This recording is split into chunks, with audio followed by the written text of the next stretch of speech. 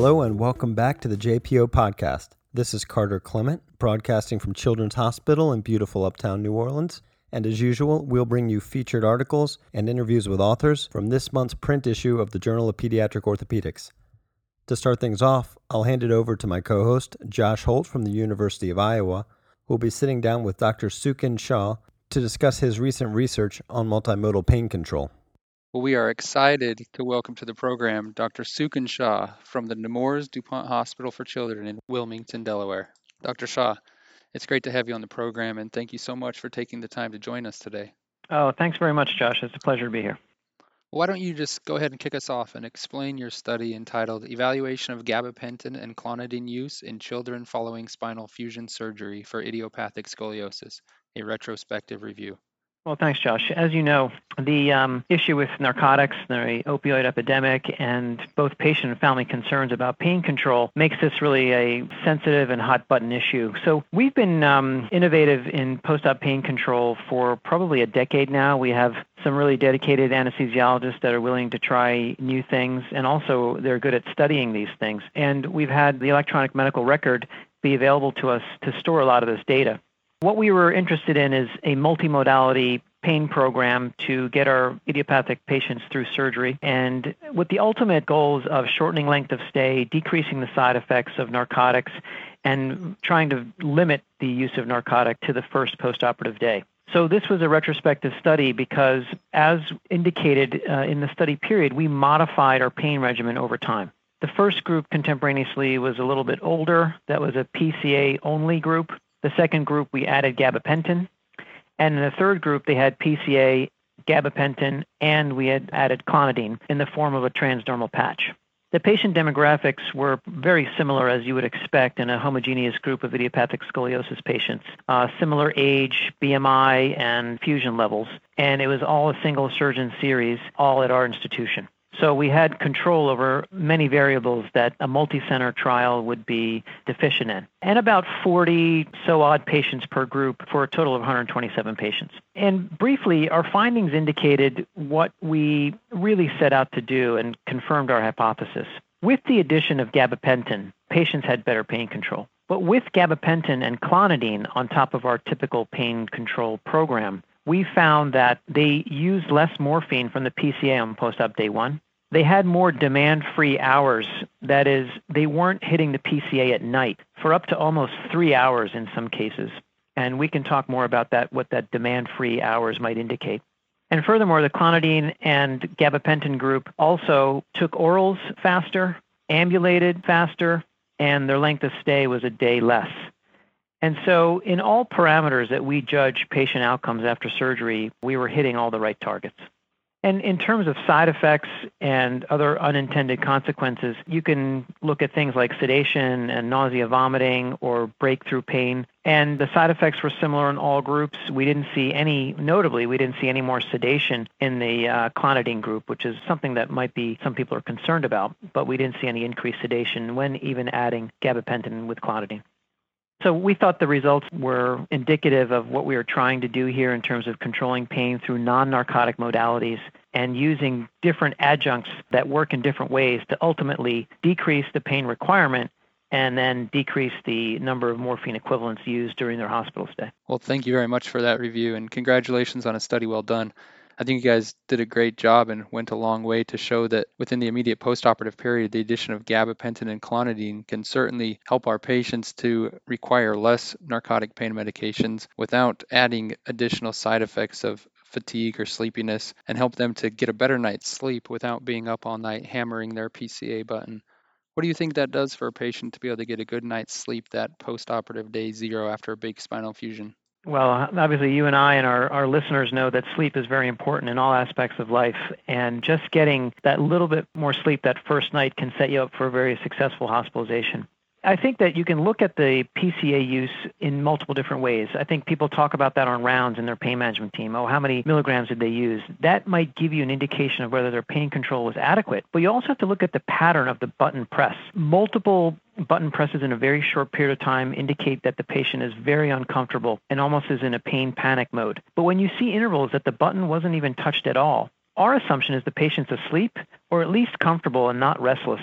and obviously not using the morphine. So we thought that with clonidine, we can get a better overall wellness picture the first night, and that translates into a shorter and more satisfactory hospitalization. Yeah, perfect. And, a multimodal approach to pain management is certainly a hot trend, as you mentioned, and a good trend in postoperative analgesia after spine surgery. The use of anti-inflammatories as part of that protocol could certainly be an entire podcast discussion on its own. And unfortunately, we don't have time to go into too much depth on the topic right now, but briefly, which side of the fence do you land on, Dr. Shah, when it comes to regular use of NSAIDs after posterior spinal fusion? We use NSAIDs routinely, both in the IV form and the oral form. We've been using NSAIDs in the IV form, ketorolac, about 0.5 milligrams per kilogram every 8 hours since 2010. And so all of the patients in this study had Toradol. And then we've also been using it orally right before they leave, and then we suggest that it be used by the parents orally as well in the postoperative period outpatient to wean them off of narcotics. So we're fans. We're well aware of the side effects, but in our patient population, we think that it's very effective. Perfect. That's good to hear. And I know this study was looking at more of the immediate postoperative period while the patients are in the hospital, but looking at kind of discharge medications, the clonidine patch stays on for 7 days. And as you just mentioned, you do use some anti-inflammatories for patients to go home with. Are there other medications that you send them home with, and kind of what's the expected time frame that they would use those medications for? Yeah, the gabapentin is really inpatient only. I'm not resistant to sending them home on it, but we just want to make things simple for the parents. I think the simpler you can make things, the more successful they'll be at home. So they do go home on oxycodone and Valium, and we explain the differences and how to use that. And they do go home with a stool softener, and we recommend the use of anti-inflammatories as well as Tylenol as bridge medications to get them off the narcotics. Our goal is to have patients off narcotics in 7 to 10 days. And we did a previous study, which you're probably aware of in JBJS, looking at whether, and this was a few years ago now, whether we're sending patients home with too many medications and too many narcotics. And the answer was yes. In fact, they weren't using 50% of the medications we were prescribing because we were just giving them too much. And now, mandated by state law, we're only allowed to prescribe 7 days of narcotics. So I think that all of this happened in a perfect storm. We were interested in using less, parents are interested in using less, and state law now mandates that we give less. So I think this trend of using less medications postoperatively hasn't resulted in any less satisfaction, any more return to the hospital or emergency room for more pain medication, or even for that matter, any more refills. Our nurses get very few calls for refills, even with just a 7-day regimen. Great report, and a lot of interesting thoughts on better pain control and decreasing opioids and the side effects that come from those. And this study cohort's finished up in 2015, and since that time, is there other things that you guys have been trying in the form of medication with some of the long-acting, local anesthetics, other non-pharmaceutical modalities that you guys have tried? Yeah, we did participate in a clinical trial, which was a randomized trial of a liposomal encapsulated bupivacaine versus bupivacaine alone. The results of that study aren't known, but there may be some promise there. I think also what's really changed is our education of parents and families, their expectations. I think if we manage their expectations that you will most likely go home between postoperative day 2 and postoperative day 3, you will most likely be off of your narcotics between 7 and 10 days. It gives them goalposts to shoot for. And no one wants to be average, right? And so they want to meet these targets just like we want to meet targets in surgeon performance and length of stay. So I think it's all working together. What's helped is lay people's understanding that narcotics are not all good, and that we really need to limit them just for severe pain and make use of those medications very judicious. That's wonderful. Dr. Shah, I really appreciate you taking the time to join us today and sharing some insight and some even additional evidence and background to support a multimodal pain control after spine surgery. Great. Thank you, Josh. Thank you, Josh. Interesting article. I personally plan to sit down with my anesthesia colleagues to discuss the addition of clonidine to our protocol. We already use gabapentin among various other drugs, and we've had a lot of success with multimodal pain control, but it's always nice to improve. Next, I'll turn things over to our co-host, Craig Lauer, to discuss an article comparing the pros and cons of various techniques for limb lengthening. Hi, this is Craig Lauer, broadcasting from the University of North Carolina. I'm going to discuss today an article entitled Lengthening with Monolateral External Fixation versus Magnetically Motorized Intramedullary Nail and Congenital Femoral Deficiency from Dr. John Herzenberg's group at the Sinai Hospital of Baltimore. As a little bit of background, femoral lengthening is commonly needed in congenital femoral deficiency, and it can be performed via external fixators or magnetically controlled internal lengthening nails. So the purpose of this study was to compare clinical outcomes between two groups treated with either method. Their methods included retrospective review of 62 patients with congenital femoral deficiency who had femoral lengthening, and their analysis looked at the lengthening achieved, the arc of motion, and the complications. As for results, there were 62 patients with greater than 30 in each group. The fixator group was a little bit younger, 9.4 mean age versus 15.4 years. They also had longer follow-up in the fixator group, 4.5 years versus 1.9 years. The fixator group had similar lengthening and consolidation parameters to the intramedullary nail group.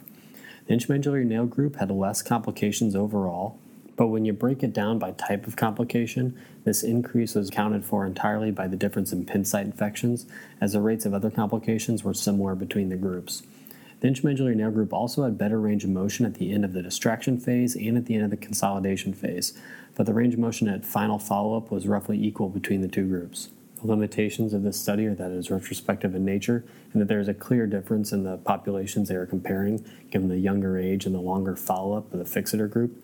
That said, due to less pin site infections and the maintained range of motion throughout treatment, the authors suggest that the intramedullary nail offers significant advantages over its predecessor in this population. The authors recognize that it's not possible to use this strategy in all patients, as placing an intramedullary device in patients younger than 9 years of age has some inherent problems. Despite its limitations, this work represents valuable research on emerging technologies in our field.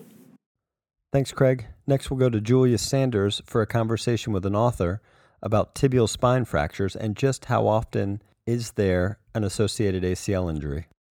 This is your co-host Julia Sanders from Children's Hospital Colorado, and I'm here with Dr. Armando Vidal from the Steadman Clinic in Vail. Dr. Vidal will be discussing with us his paper entitled Anterior Cruciate Ligament Injury at the Time of Anterior Tibial Spine Fracture in Young Patients, an Observational Cohort Study. Thanks so much for taking the time to speak with us. Thanks, Julia. I'm really excited to talk a little bit about this article that we recently published and talk about our findings in regards to ACL injury and anterior tibial spine fractures. Thanks for having us on the podcast. Absolutely.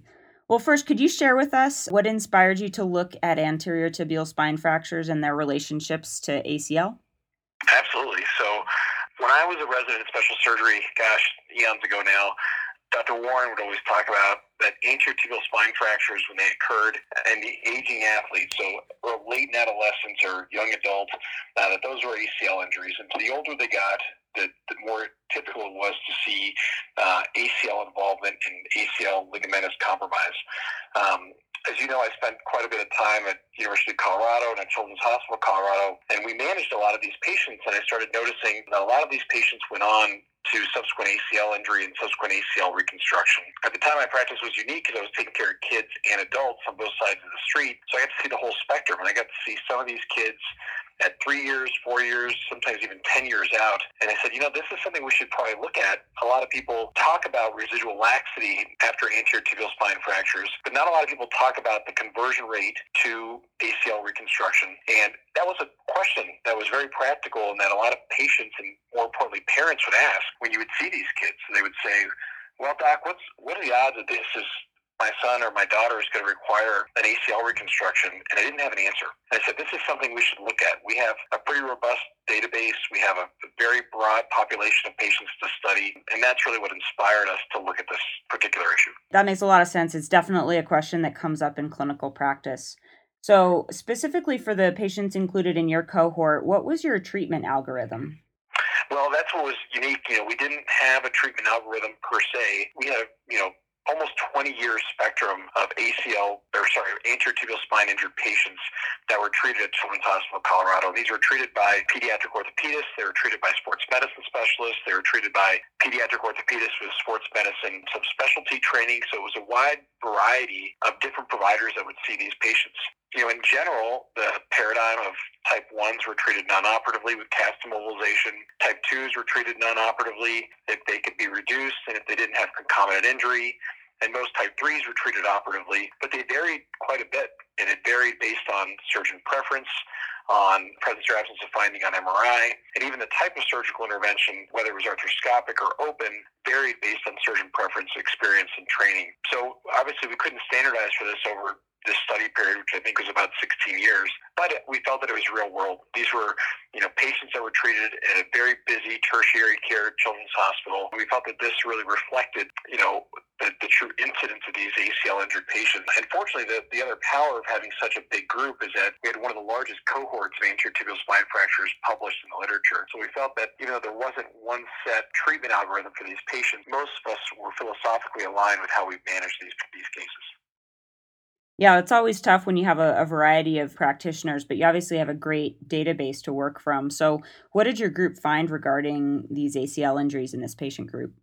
Well, it's interesting. I think what opened my eyes is that Dr. Warren was right. As these kids got older, there was a higher risk that they had intrinsic ACL damage. And again, I've treated these in kids, but I've also had the benefit of treating these in adults. And the majority of the adults that I've seen with these injuries, and obviously these are less common in adults, have significant intrinsic ACL injuries. So what we found was that the males and the older adolescents had a much higher risk of intrinsic ACL damage. And about 20% of these kids had intrinsic ACL damage visible either arthroscopically or by MRI. And what we also found is that MRI actually wasn't a great modality to really evaluate for intrinsic ACL injury. That's really interesting stuff. And, one of the more interesting things to me was the male predominance with these injuries, since we know that isolated ACLs are more common in females. What do you think contributes to that trend specifically? That's a great question. I honestly don't know. I mean, I think we've added this around once we had the data because we said, gosh, this doesn't really necessarily gut check. So I think there are a couple possibilities. One possibility is that it's a statistical anomaly. I think the other possibility, and what we surmise, is that we know that as in the older male adolescent that they're stiffer, right? And you see that in your clinical practice. Female athletes in that age group tend to have more ligamentous laxity. There's objective criteria that have shown, or studies that have shown, that older male adolescents have less laxity on instrumented studies such as the KT. So we essentially postulated that maybe these boys have stiffer ACLs, and as a result, this ACL, one, transmits the load to the tibial spine and results in these higher grade tibial spine fractures. But true, that maybe somehow that stiffness of that ACL is resulting in more intrinsic ACL damage. It has less play in it. And so we think it's that, but we really don't know. Well, that's super cool. And I'm sure there's more questions that'll come up in research going forward with that. So with the findings that we've discussed, what would you recommend to our listeners who are treating young patients with anterior tibial spine fractures? So this, to me, helped me answer the question that I couldn't answer for parents. And I think none of us like to get asked questions by parents and not know the answer and say, I just don't know. So that question of, Doc, what are the odds that my son or daughter is going to require an ACL reconstruction? It helped me to answer it. And the way I approach it now is I say, gosh, if you're younger, if you're in that 8 to 12 category, the likelihood is you're probably not going to have a lot of intrinsic ACL damage. If it's a lower grade injury like a type 1, you're probably not going to have a lot of intrinsic ACL damage. And I think that, God willing, this will translate into a knee that functions normally and will not require any further intervention. But the converse is true too. And I say, gosh, if they're older, if they're in their teens, if they're male, there's a decent chance there's going to be some intrinsic ACL damage. And if we see that on MRI or arthroscopically, there's about a 1 in 5 chance of that knee's ultimately going to require an ACL reconstruction in the future. And that to me is a very concrete number. I tell folks, 80% chance they're not going to require anything, but there's a 1 in 5 chance, which is a pretty meaningful number, that further intervention is going to be required in the form of an ACL reconstruction. So for me, I think this study helps in counseling patients and parents, and it allows you to be able to answer that question that many of us couldn't answer before. Yep, that's super helpful. Just invaluable information, I think, to give our families. So thank you again so much for joining us and sharing your research and insights. Well, my pleasure, Julia, and thanks for having me on the podcast. And it's just really an honor to be able to be part of this, and thank you very much. Thanks, Julia and Dr. Vidal. Very interesting article. And lastly, we're going to hand things back over to Craig Lauer at UNC Chapel Hill to discuss ultrasound findings in Ortolani positive hips. Hi, this is Craig Lauer. I'm back with you to discuss an article entitled Ultrasound Characteristics of Clinically Dislocated but Reducible Hips with DDH from lead author Brendan Strano and senior author Woody Sankar, both from CHOP. and this is in conjunction with the International Hip Dysplasia Institute. As for background, the relationship between ultrasound measurements and clinical findings such as Barlow or Ortolani testing is a bit unclear. The purpose of this study was to describe ultrasound characteristics of a large cohort of clinically dislocated but reducible hips, or those defined as Ortolani positive by their examiner. So the methods included a retrospective review of a prospective database within the IHDI, any patients that were described by their examiner to have Ortolani positive exam, and then no prior treatment and with full data available were included. This totaled 325 hips amongst 267 patients for an average age of the patient of 1.1 months old. The analysis just looked at the femoral head coverage on ultrasound as well as the alpha and beta angles. As for their important results, femoral head coverage range anywhere from 0% coverage or fully dislocated to 60% coverage. The median coverage was 10%, and if you look at 90% of the population and where that cutoff lies, 90% of them were less than 33% covered. I'll also point out the alpha angle measurements that they had. This range anywhere from 15 degrees to 68 degrees. The median alpha angle was 43 degrees in this population. So the limitations here are that this is a multi-center study, meaning it's got potential non-standard ultrasound technique and measurements between the different groups. This is also in a way a strength because amongst our different centers, a lot of us vary in our protocols. And so there's likely someone included in the study who does it the way you do.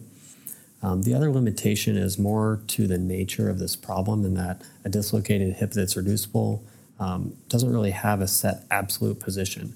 And so the radiographic numbers seen on ultrasound may not necessarily be important or reducible. And this is best demonstrated by the fact that some hips on ultrasound demonstrated to have 60% coverage, meaning clearly they're reduced on that ultrasound, although they were clinically described as being dislocated yet Ortolani positive.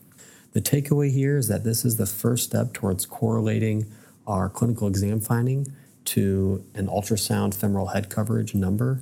So based off a 90th percentile cutoff, dislocated hips can be said to have femoral head coverage of 0 to 33%. Located is traditionally considered anything greater than 50%. Therefore, this paper would propose that you have a subluxated hip if your femoral head coverage is anywhere between 33 and 50%. Now, clearly this needs to be further validated with a full population sample, but it's a good first step towards normalizing these radiographic parameters so that we can all communicate and facilitate multi-center research. Thank you, Craig. That's it for this month, and thanks to everyone for joining us. We hope you've learned something, and we'll see you next time.